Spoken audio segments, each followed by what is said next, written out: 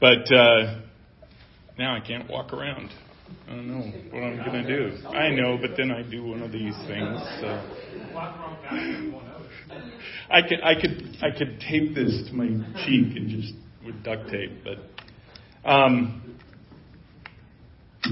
but even when people go to church, that once a year, a couple times a year, usually at Christmas time or Easter time, it's about, give me what I hear every year.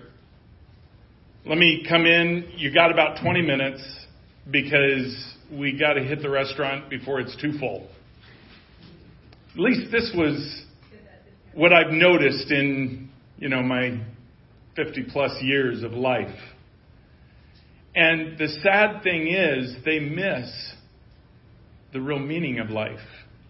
They miss the very thing that they don't even realize that they seek. And that is relationship with Jesus Christ. We talk about that all the time. I do want to go through the resurrection, but as usual, it's going to be a little different than probably a normal take on it. And I don't mean like a different resurrection. That's not what I mean. I mean a little bit different focus that perhaps much of the bride misses and much of the bride does not pay attention to. So before we do, let's pray. And I know Josh already prayed this, but I want to pray it as well, just in agreement with him. Father, we worship you, we praise you, we trust you, and we seek you.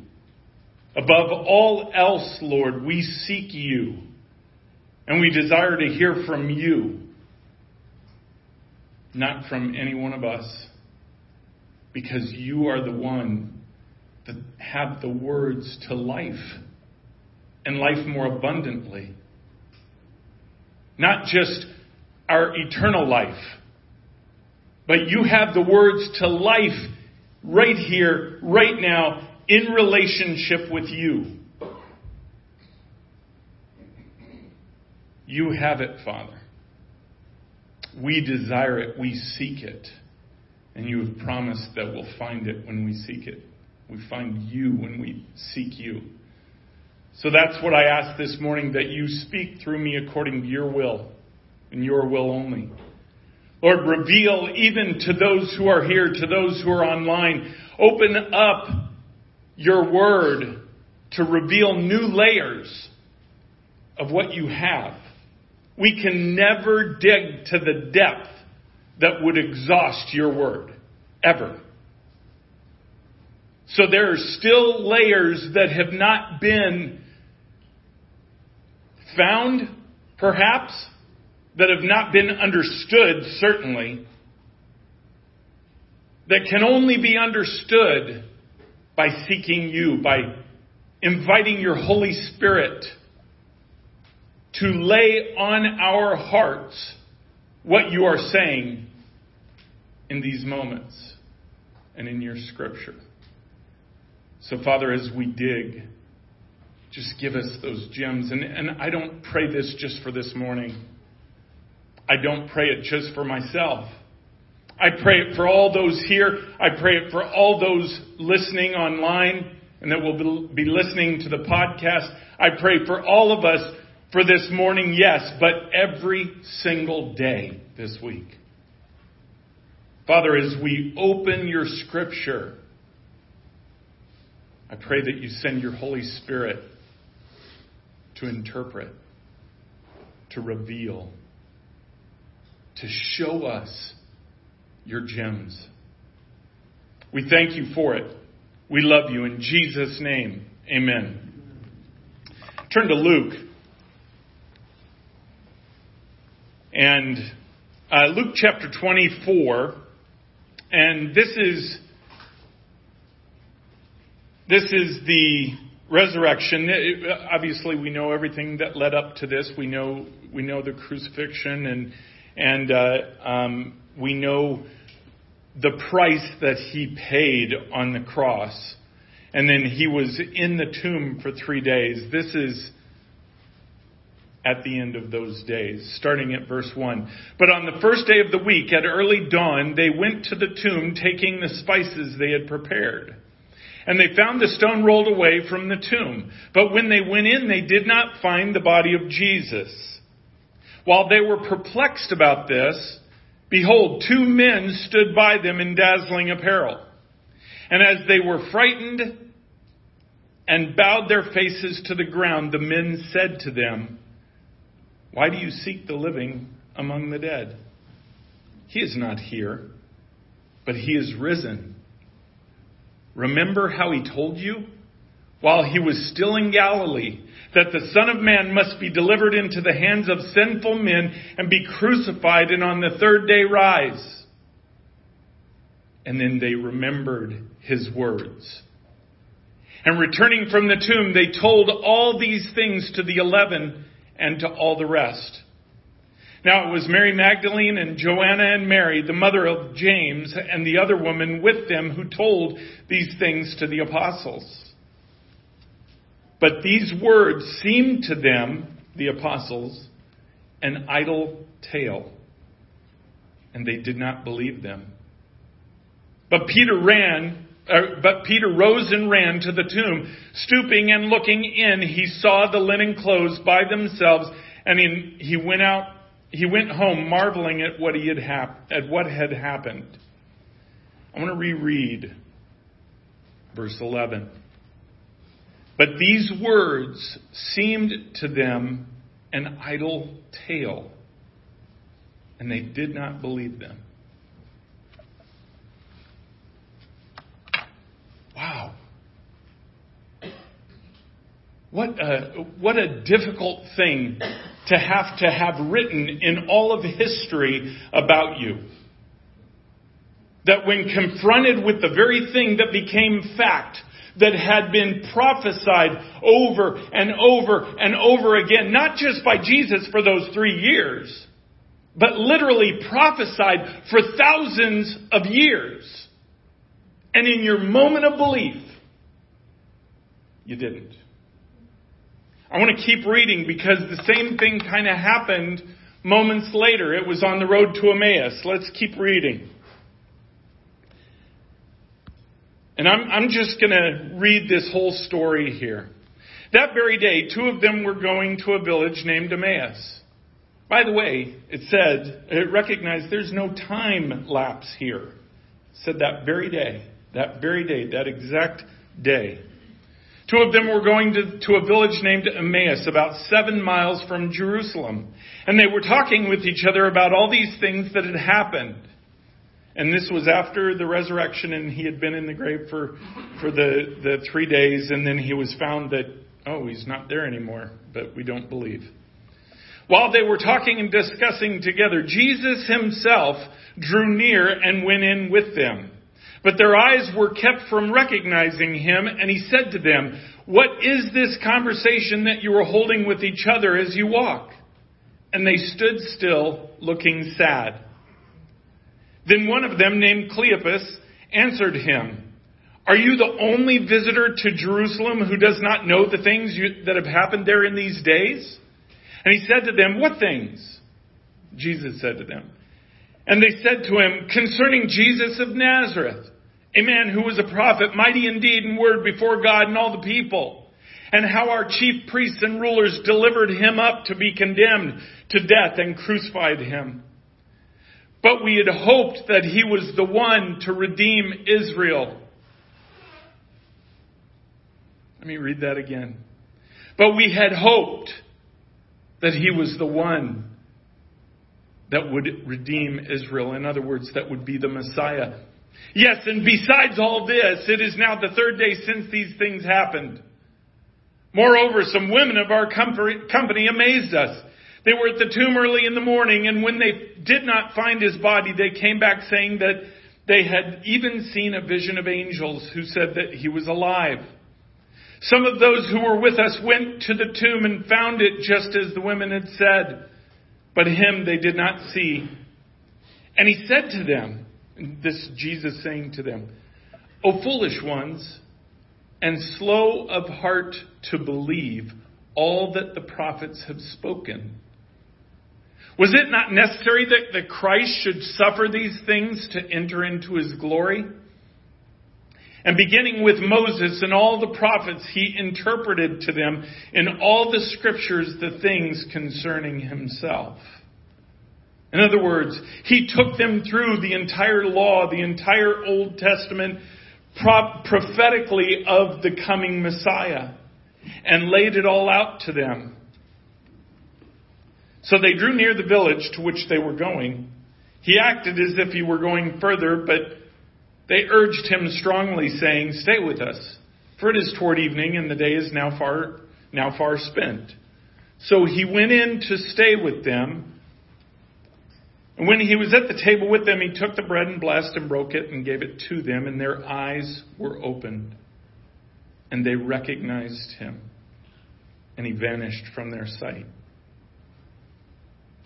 They said to each other, "Did not our hearts burn within us while he talked to us on the road, while he opened to us the scriptures?"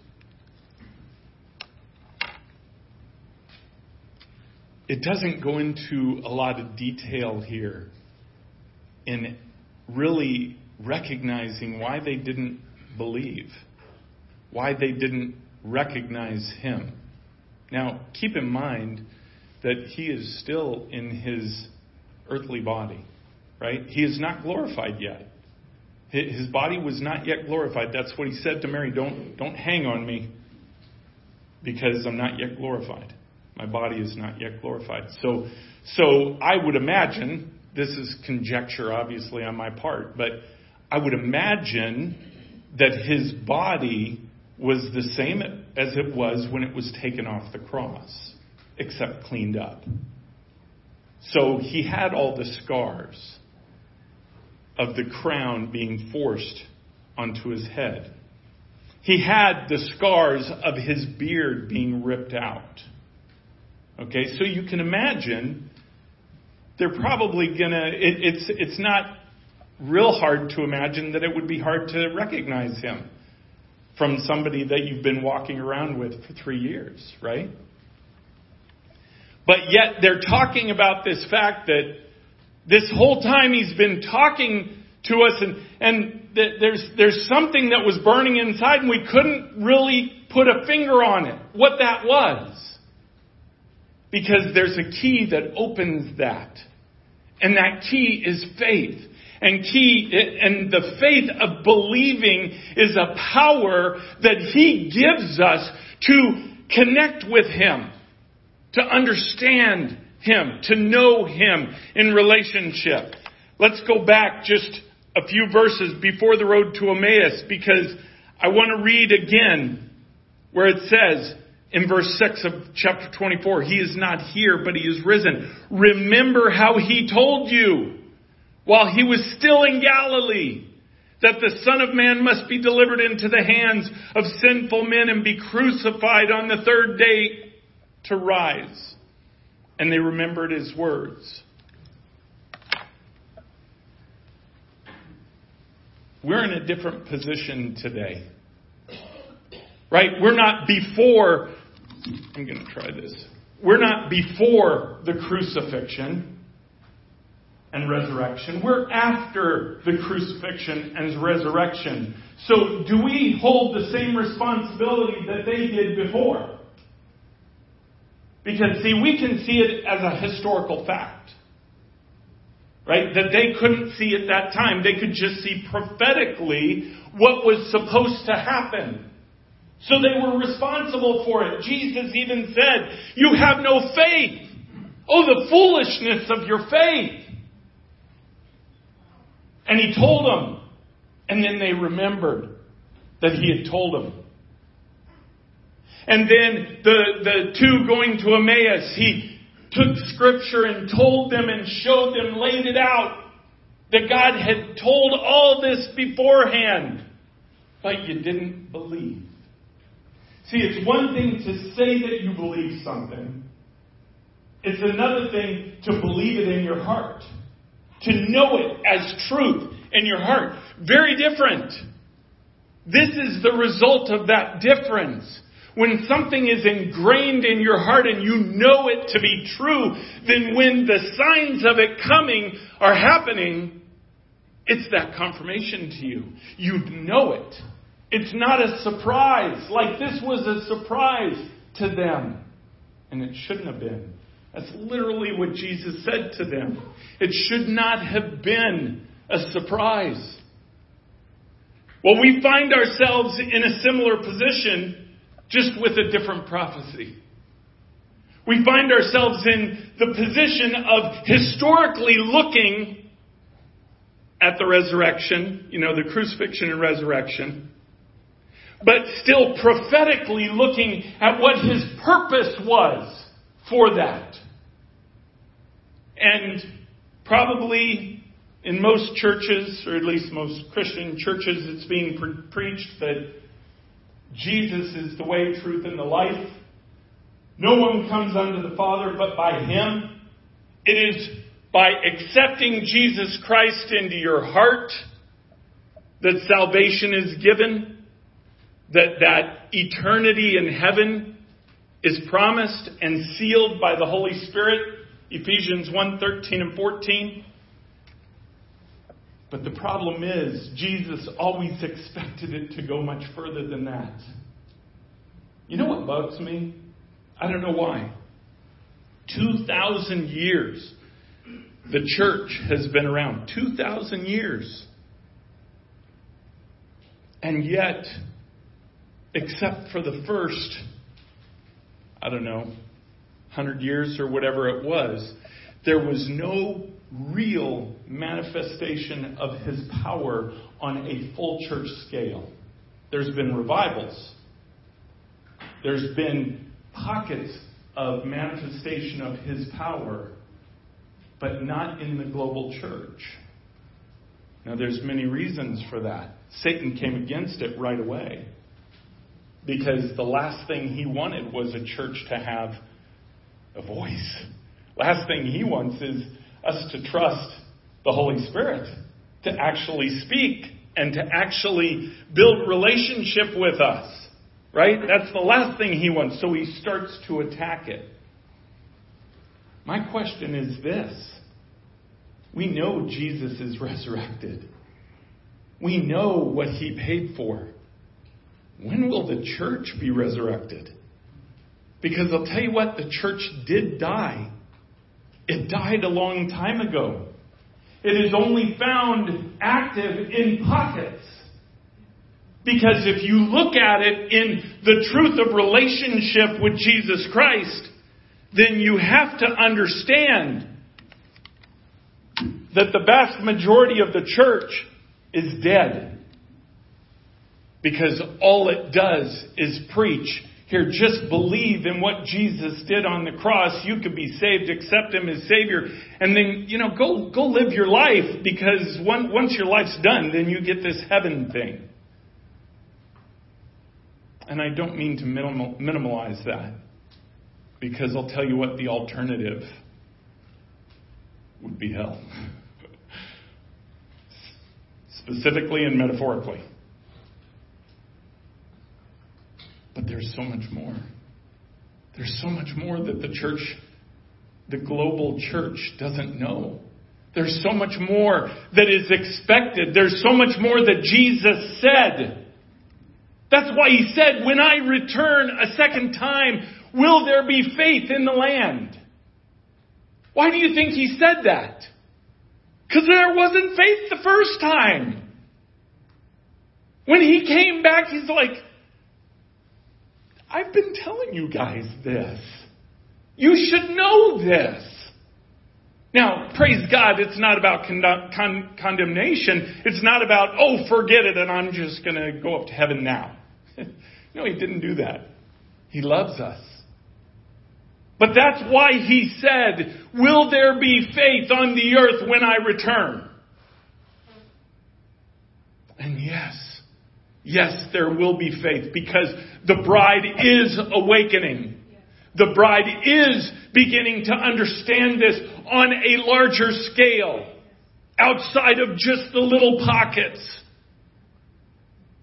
And that's what the Lord is stirring up right now, because He's put this dividing line out there and saying, no longer can you be in the middle. No longer can you just believe in this, get your salvation, and then live your life how you want to live it.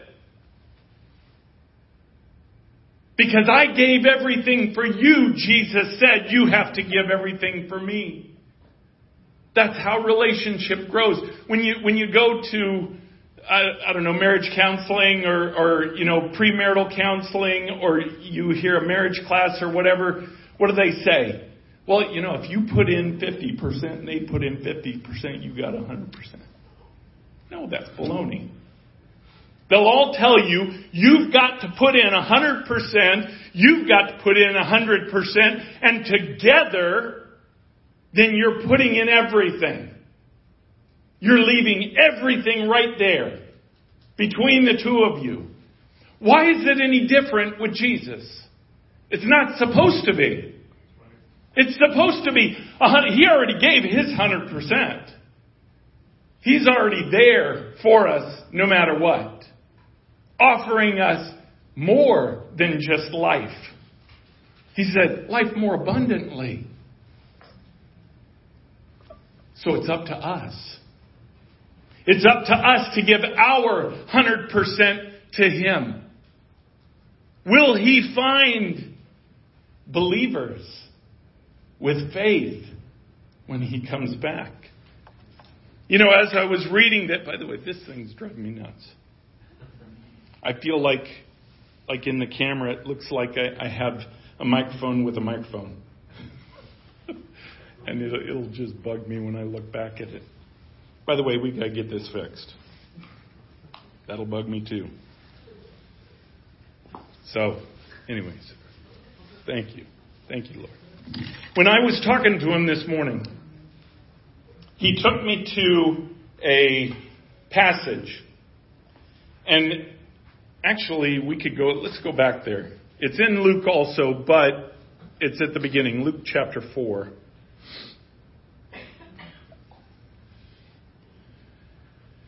This was just when Jesus was beginning His ministry, and where He started was in His own hometown, and we know the whole story about a prophet is not accepted in his own hometown and all that. That's not the point of what I'm bringing out here. But I want to begin reading at verse 16. Jesus, as He always did, He goes into the synagogue to read, right? And to be there and absorb and to worship.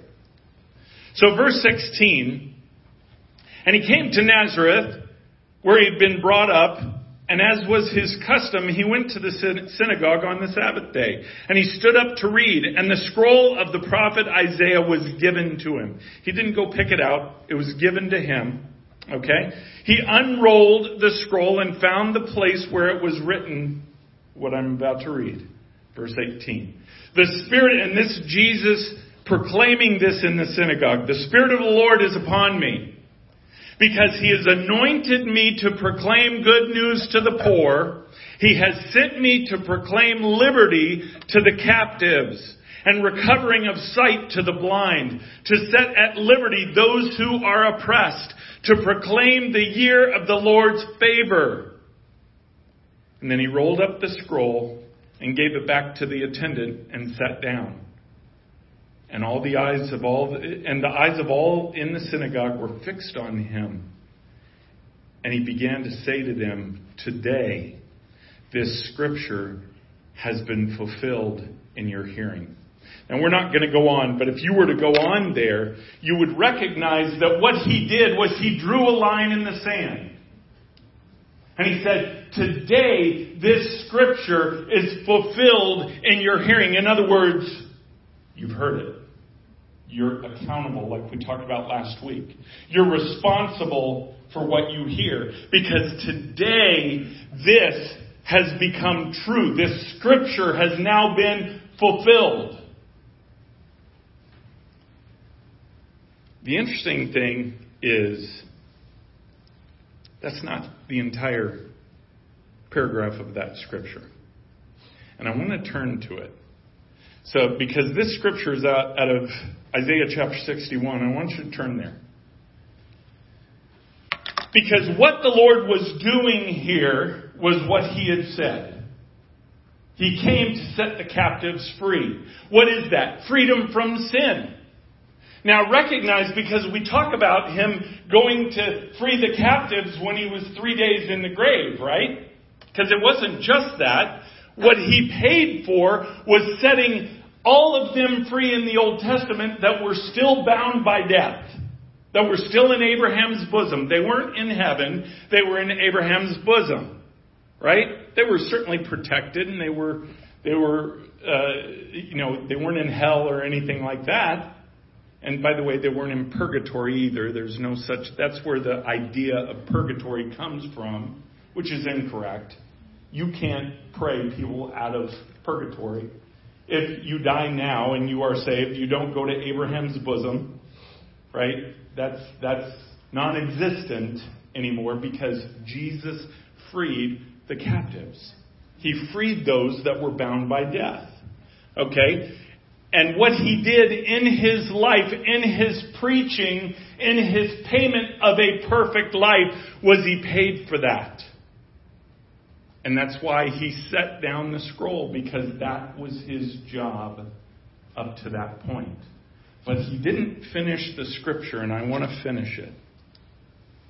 So let's just read it again from the verse 1 of Isaiah 61. The Spirit of the Lord of God is upon me, because the Lord has anointed me to bring good news to the poor. He has sent me to bind up the brokenhearted, to proclaim liberty to the captives, and the opening of the prison to those who are bound, to proclaim the year of the Lord's favor. That's where He stopped. But this is what goes on. And the day of vengeance of our God, to comfort all who mourn. To grant to those who mourn in Zion, to give them a beautiful headdress instead of ashes, the oil of gladness instead of mourning, the garment of praise instead of a faint spirit, that they may be called oaks of righteousness, the planting of the Lord, that He may be glorified. And it goes on to literally express the readying of the bride. It goes on to express what relationship with Jesus Christ is and looks like on a global church scale. See, you can have a relationship with Jesus Christ now, and you can have this intimacy with Him, and yet the world is still chaotic.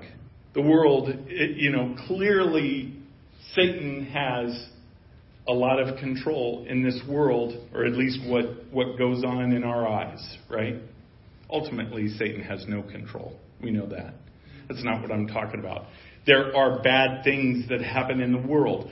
But when this global church, when the bride gets this, as the bride increases in relationship with Him all over the world, what happens? It's what Isaiah 61 talks about in the verses we just read. It literally is the salvation of the world, and not salvation in terms of going to heaven. I'm talking about saving from the evil one, from the evils that go on in this world that we see all the time. Just turn on your TV. As the global church rises, as the remnant rise, and I don't mean just by some name. We're going to have this religious name and we're going to become big. No, that's not what we're talking about. They already tried that. In fact, it splintered, and now I don't even know how many different denominations you have in Christianity that believe in salvation. That's not what I'm talking about. I'm talking about those who are in relationship with Jesus Christ that are growing all throughout the world. It's going to have a significant effect on the earth. It's going to have a significant effect in everything that we see here. Have a significant effect on our politics. which would make sense if, as Jesus through the Holy Spirit, starts placing remnant people, those who have relationship with Jesus Christ, in places of authority all throughout the world, it is going to make this world different. That's what he's talking about in the second part of this. In the second part of this, where he says, "And that day of vengeance of our God to comfort all who mourn." In other words, there comes a day, and Jesus didn't say it back when he was in Nazareth, because that wasn't what he was there to accomplish yet. By the way, guys, that is in partnership with us. Jesus is not just coming to fix everything because, well, it's on the calendar for this date, and okay, I'm just going to go fix everything now. This was available to us 2,000 years ago. This was available to us in believing through relationship with Him, letting Him do all the things that He has promised us that He would do. I mean, if you don't know what I'm talking about, just look at some of the eschatology and prophetically in the future. Look at the seventh trumpet. If you just look at that, it's going to explain 80% of it to you. This is not a kingdom thing. This is not something that, well, will happen in heaven. No, the seventh trumpet is something that happens here in the natural, in what we would consider the natural world. And if you read the seventh trumpet, it's also called the third woe.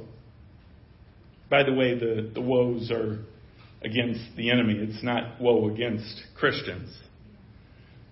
So don't look at the woe as a bad thing from our perspective. A woe is a good thing from our perspective. Just read the third woe, which is the seventh trumpet, and you see the bride does rule. Not rule on her own. Not rule through selfishness. But rule, Jesus Christ is literally ruling through His bride.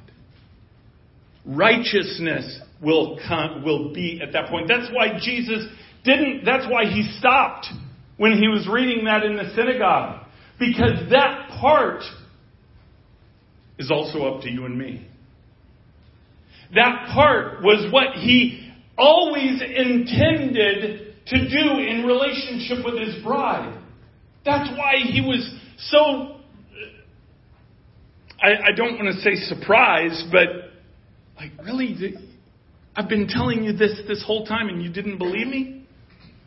If He were standing here right now, could He say that of you? Could He say that of me? Could He say that of His bride? Look, I've had this laid out for 2,000 years. How is it that you wouldn't believe it? Is it because you haven't read it? Is it because maybe you think that that's up to me or Jesus, that we don't play a part in that? I don't know what the answers would be if He were to have come back right now. Because I would dare say, on a global scale, right now, He would not find faith. He would find it in pockets. And that's how it's been for 2,000 years. But guys, we're intended to be part of something bigger. We're not supposed to just be worried about our careers. We're not just supposed to be worried about our earthly relationships. We're not supposed to be just worried about our own lives. And I know I'm preaching the choir here. We're to be sold out. We're to be willing to do anything that He tells us to do. Anything. No matter what. That's what faith is. Will He find faith in us? My answer is yes. Yes. Because He has called the bride to this rulership before He comes. Go read the third woe, the seventh trumpet. It says at the end of the seventh trumpet, When that seventh trumpet sounds, Jesus will come and meet his bride in the clouds. Right? That's what we call the rapture. By the way, the Lord has laid on my heart. I'm going to be doing it. I don't know when. Hopefully pretty soon. I am going to be doing a series. And this is kind of cool that I get to actually plan it. But a series on eschatology, a series on events, prophetic events, and what they look like. Because I think we need to get a handle on what that is and what's expected. But in truth, as you build relationship with him, he tells you what's expected. Because he opens up his scripture and makes it come alive. If you believe that the scripture, all scripture is given by the inspiration of God, right? It literally means that it's God-breathed, right? If you believe that, which I know we do, we certainly all say we do, but if you believe that, then you have to dive into this and treat this like you are consuming what God has to say. Not, I've read this 1,000 times, so, I probably don't need to read that one again. There are so many layers to what God is saying to us. So many layers that we have to ingest this all the time.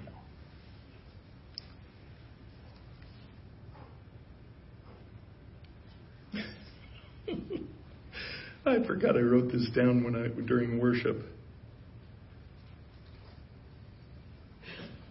Yeah, it's controversial. Yeah. When we look at Easter time, just don't let it be another time of, I'll focus on the Lord today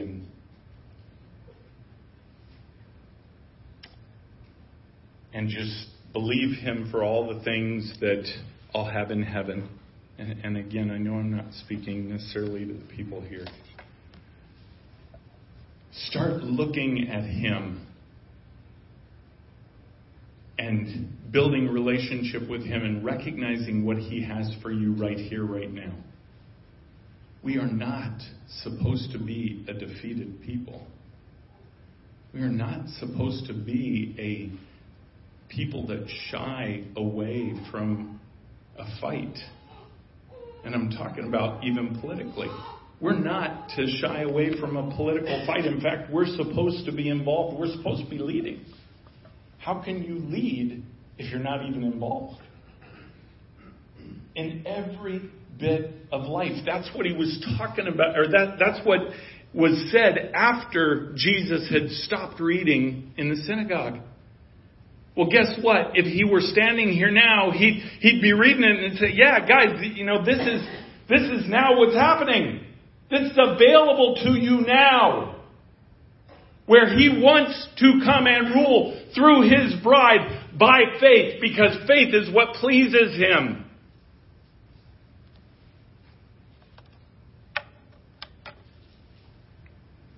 What will he find when he comes?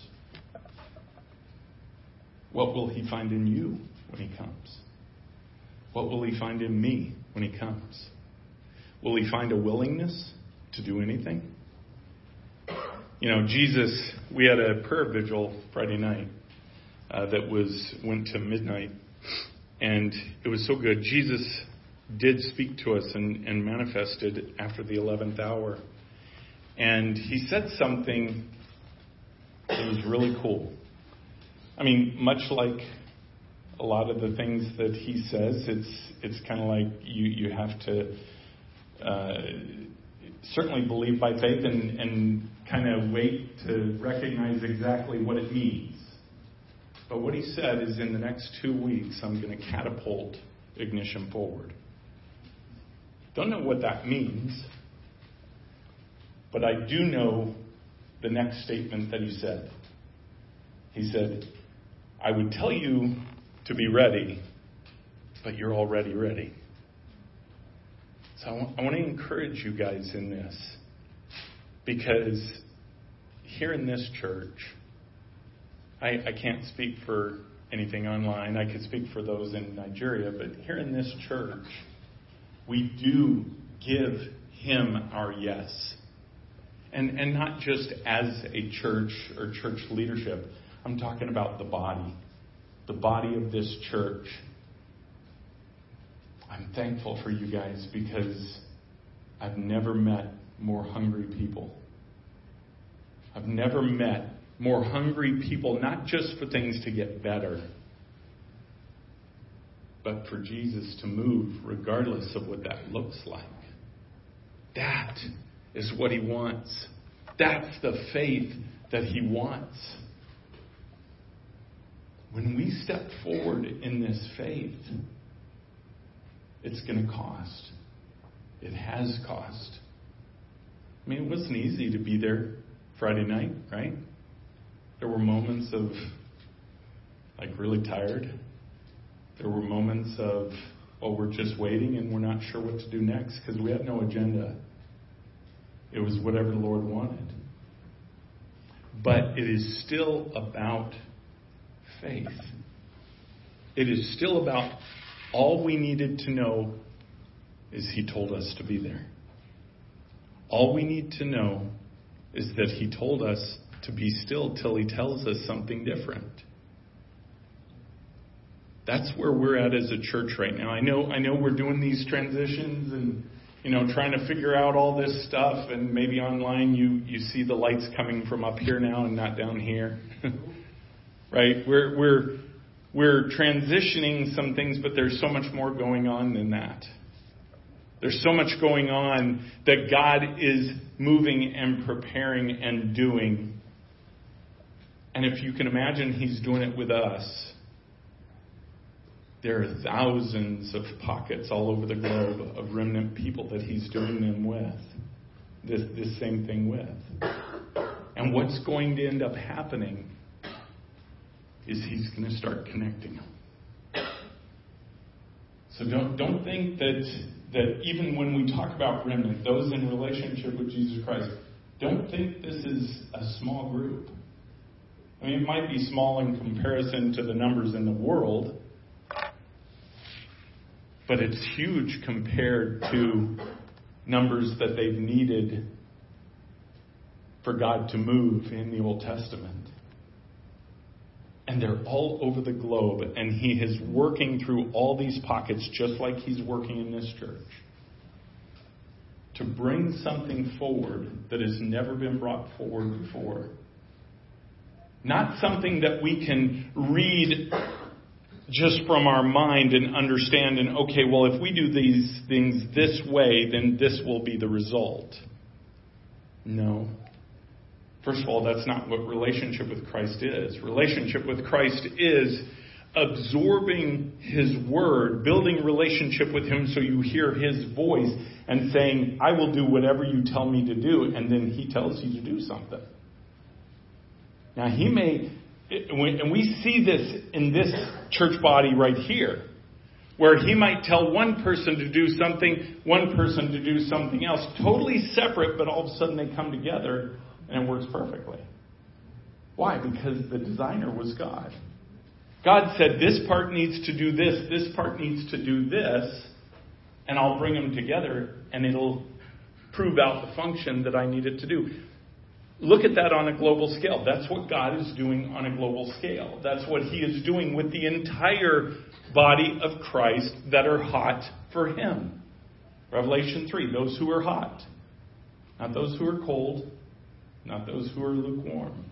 That's why they need to be out of the way. That's why he is separating them out. Because the team has to function on the same level. Now, we all here have a purpose and a responsibility in our part to do what the Lord is teaching us to do. Whatever it is he is telling us to do individually and corporately as Ignition, as this church body, we have a purpose in that. And we have to move forward in that. But we have a responsibility to that over everything else in our lives, no matter what. No matter what it is. No matter if it's a career, other relationships, family, it doesn't matter. Our responsibility is Him. And look at what it can change. We've just been a few weeks now out of the house. Right? Imagine, I'll say this. This past week I've had a few visions of this. I'm not exactly sure how it works, but one of the visions, we were in a parking lot, and I don't even remember seeing a building. It was like out in the middle of nowhere in this parking lot. And we just pulled in. I don't know if we got permission to pull in or what we did. I don't know the details of the vision. I just know we pulled in, we set up, and we started having church. Nobody was there. We didn't even tell people we were coming there. We just pulled up, we found the space, we set up, and we started to worship. And then people started one by one to come. And then they came, and people were prayed over, people were healed. And they started to come in droves. And in this vision, it got so big, they were very upset with us. Apparently it wasn't our land. And we had to leave. And so we went, and we left, and we found another space. And the next one was in a field. And we set up. And then we just started to worship, and people came. I don't know what that looks like in the future for us. I just know that God is doing something significant. It is to reach people. This isn't just the responsibility of the leadership here. I've told you before, if you're here, guess what? You're leadership. This is all of our responsibility. When you're out at the Wawa, and if you're not constantly talking to the Lord and in relationship with Him, how will you know if He wants you to go up and talk to that person getting gas, or talk to the person behind the counter or whatever? How would you know if you're not listening to Him? But yet those people may be the very connections that He is starting to bring. Right?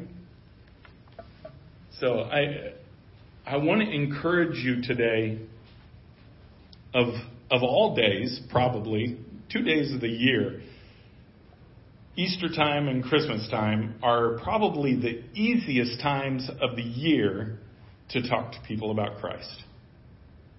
Because everybody kind of expects it. But you know what?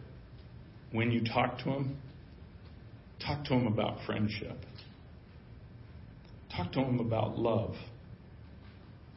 Not about a God who could fix all your problems. We know He could do that. But yet, that isn't what relationship with Him is about. I mean, if it is, then He really owes an apology to His apostles. Because all them had problems and then they were killed. Except for John, I suppose.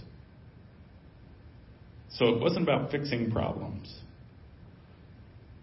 It was about an intimacy of relationship with your Creator. Like He's right there. He wants to talk to you. He wants you to talk to Him. It's not a one-way street, it's a two-way. So I encourage you guys, as you go out today and you go home, go out to eat, whatever you do, ask the Lord, what do you have for me? What do you want me to do today? Do you want me just to focus internally on family and, we got a family thing going on, and which maybe He does. And if He does, then do it. But be open to anything that He is leading in. It's also not about kind of the opposite end. It's not about, well, let me go and do this list of all these things that I can do my God thing today. And if I do these 10 things, then I'm a good Christian. It's not about that either. All you're doing is missing the point on the other side. The whole point is focus in on Him. He may have you go home and just be by yourself all day and open His Word and spend time with Him. My point is, listen to Him. Listen to Him. Don't go about this day today generically because you decided some schedule in your mind. Let Him guide in it, because when He fills it and you're connected with Him in it, then there'll be all the things that He promised. The joy, the peace, the love. And I'm just so thankful. Lex, come on up. I'm so thankful this idea that He gives in relationship with Him, and I am so eager for the bride to get it and come together and be united.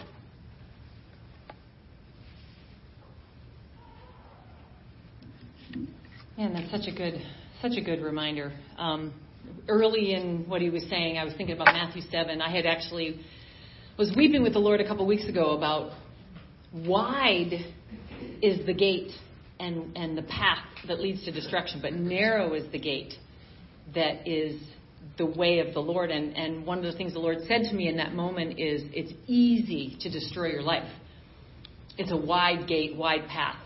And yet it's such a narrow path to choose Him. And it made me so sad, because I said, Lord Jesus, you are worthy of the wide gate being the gate that leads to you, to life, to Jesus, because you're worthy of all of your creation, human creation, to worship you. And yet so many hearts can't do it. There's this journey, this thing that many of us have been on. And I think it was Linda that we had this conversation briefly a few weeks back. There's this recurring word that continues to come into my mind, and it's futility. There's something, I'm so thankful for it. Many of us have been on it early on, but where we're seeing the futility of the things of this life, just glaringly loud. And I just find that I'm so thankful. The reason I'm so thankful for it is because God is beginning to make it really clear that He wants to be our everything, and He is our everything. And when He released turmoil into the world, and the woe, by the way, yes, the woe is not for the bride, but the woe is for those who will not seek the Lord and will not choose Him.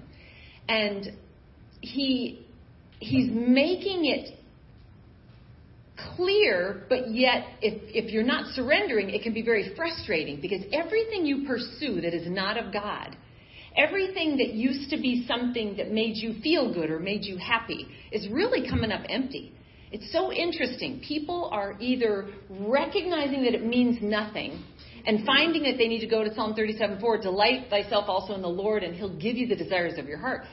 Or they will be frustrated and they'll find nothing that's not fun anymore and go to the next fun thing or go to the next project. I have found even movies that I used to enjoy that were good movies are just so empty and bore me, because nothing satisfies like the Lord Jesus. It's just a strange, there's something about the entanglements of the things of this life and pursuing anything apart from the Lord's voice and what He's breathing on that is so empty. And I'm just, it's a strange thing, but it really does go to what He's doing in these times. And I don't, for sake of time, I'm not going to elaborate on that, but I will say this. Everything we know, we've said this so many times, everything that can be shaken will be shaken, right? He said He would shake it.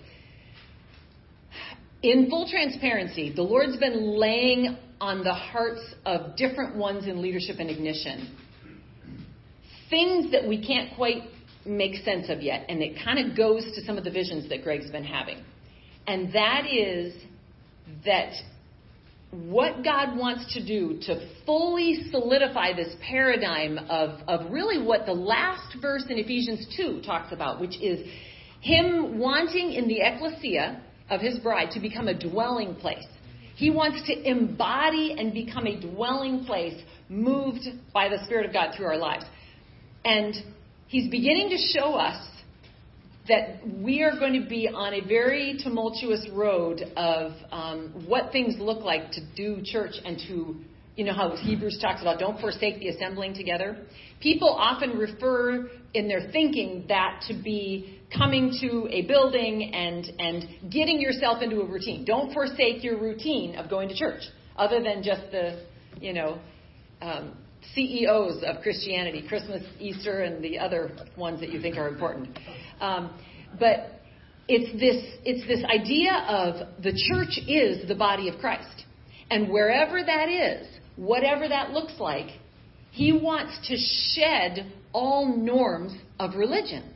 And I have been thinking a lot about that. We had a conversation about it recently, and the Lord's been showing me all different things. We don't know space-wise where we'll be after this, but the Lord is showing us a possibility of a space. And I will tell you what, when the Lord said he was going to start everything in Nigeria, boy, has he, as far as certainly for my personal walk. If it wasn't for Nigeria, I wouldn't be prepared for what some of the stuff he's been showing us here in the U.S. that we're going to be doing. And I'm so thankful for that, because he showed me that, just because I like to wear dresses and stuff, like he's showed me that, yes, in Africa with a dress and a hat, I can get into the mud and be covered with these locust-looking flies. They were huge termites, all the way up my arms, delivering this little boy, raging with demons and what I didn't know at the time, just witchcraft, just heavy. And it was like God just put me there, filled me with his power, and we just did it. And it didn't matter what the circumstances were. I couldn't see. It was getting dark. There were bugs everywhere, and it was just like, you just do what you got to do. And the Lord gave me so many of those experiences and said, look, my church is my dwelling place. It is not a building. It is not a nice, crisp, nice and neat and tidy sermon, as Greg said at the beginning, so that you can get to your food afterwards. It isn't the perfect music, the evoking just the right emotion so that somehow the church getting your God on can shake off your rough night, because you certainly, you don't know what else to do. If I don't go to church and get rid of this bad mood, I don't know what I'll do. That is not the church's job. You get into the secret place of the Most High, and you get in the presence of God, and then come filled with his presence into the body of Christ. And then we share and we fellowship and we spread that into the world. And so these visions that Greg is having, they are not in the far future. Something is happening, and I believe it's happening so much sooner. And I'm saying this just I can't make sense of it, but whatever church parameters are in us are about to be shredded.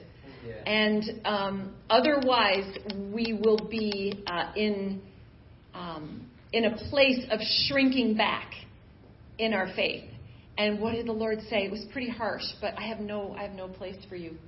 If you're going to look back after putting your hand to the plow, these are just the times that we're in, and He's helping us. He's helping us get there by making everything else not interesting, not fun. It's like the favorite things we like to taste are losing their taste. They just don't. It's like, I liked this, but it's like, what's the point? I don't get it. It's like, okay, fine. There are things that He will always allow us to enjoy, but they used to mean everything, and don't they just mean nothing now? Isn't it interesting? They just kind of are like, thank you, Lord. I'm enjoying it, but it just doesn't have the weight of meaning that it did before. He's unentangling us, and it's a really cool thing. And I'll tell you, if you pursue because you've got to have these things, you will come up empty every single time. And that is a favor, and that is a blessing to us. Because if it's important, it doesn't mean that He's going to strip away things you enjoy. All things are for your sakes. 1 Corinthians 4. All things are for your sakes. But if they come before Him, what did He start ignition with? Seek first the kingdom and His righteousness, and all these things will be added. Well, we're going to go through another time of testing. Everything God. I was listening again this morning to a worship song. I don't know the name of it, but it was, He works all things for your good.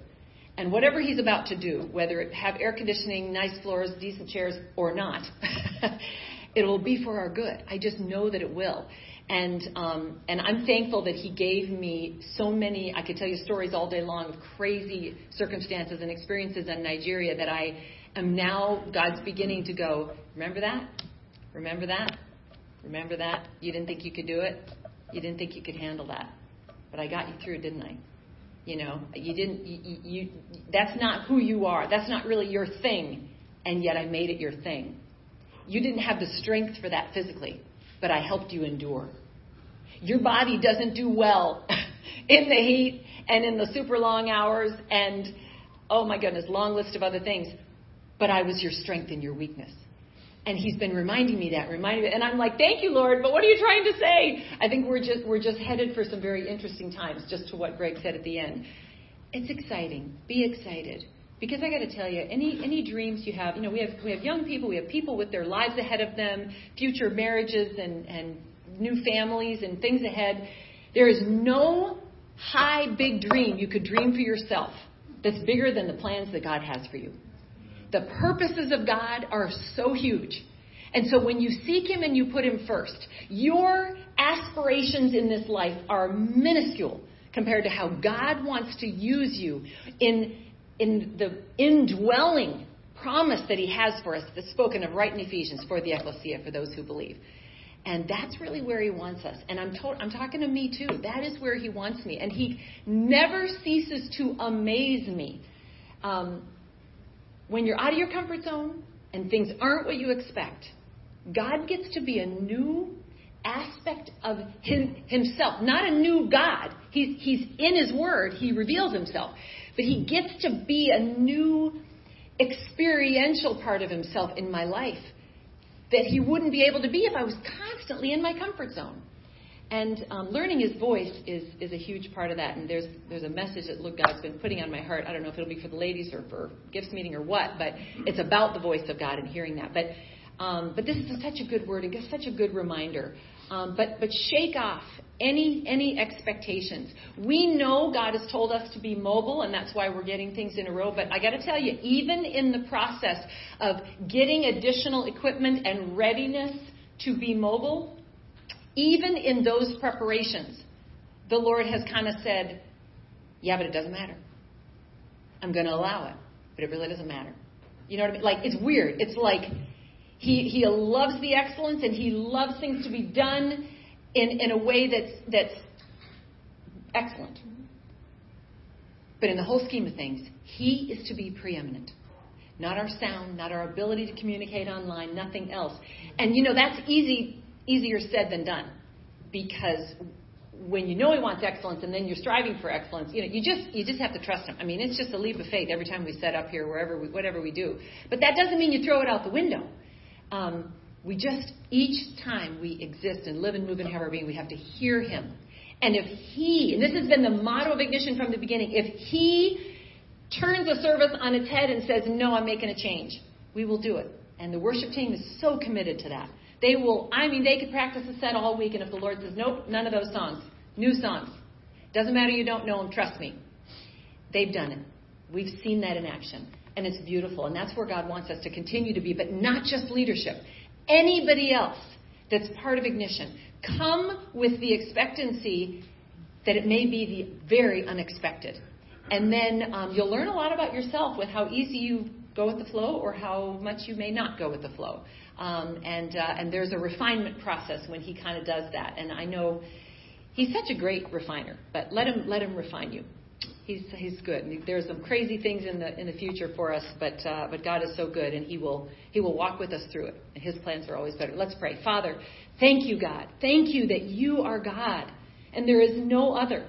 Thank you that you love us so much. Everything about our existence in that last song that we got to sing about, that's victory for us. Everything goes to the cross, and Jesus, what you paid for. And the blood that was shed to wash us clean, but to also help us to walk in this overcoming power. Thank you for what you did on the cross, Jesus. And that we serve now a risen Savior, alive and breathing and speaking to us. And that your word, when you speak through your word, It's because your word points us to you. Your word is what tells us that you speak directly to us. Thank you, God. Thank you, Jesus. Help us to just let you dwell within us in the way that you speak of in Ephesians, in a way that we can hardly even imagine. And help us to, by faith and surrender, experience the length and breadth and depth and height of your love and be rooted and grounded in it. Because it's a blast to be with you, God. Thank you. Thank you for who you are. Thank you for your love for us. Thank you for what you're doing in Ignition that is so different than I could have ever imagined. But yet, not different than what you want. We just have had a couple thousand years of tradition that Satan's always trying to get us to fall on instead of just you. So God, we just pray that you just give us the strength to just open our arms and let you do everything you desire through us and in us and for us. We give our lives and this church, this movement, this Ignition to you, God. We love you and we praise you. Thank you for the word that you gave us this morning. I pray all these things in the mighty name of Jesus. Amen.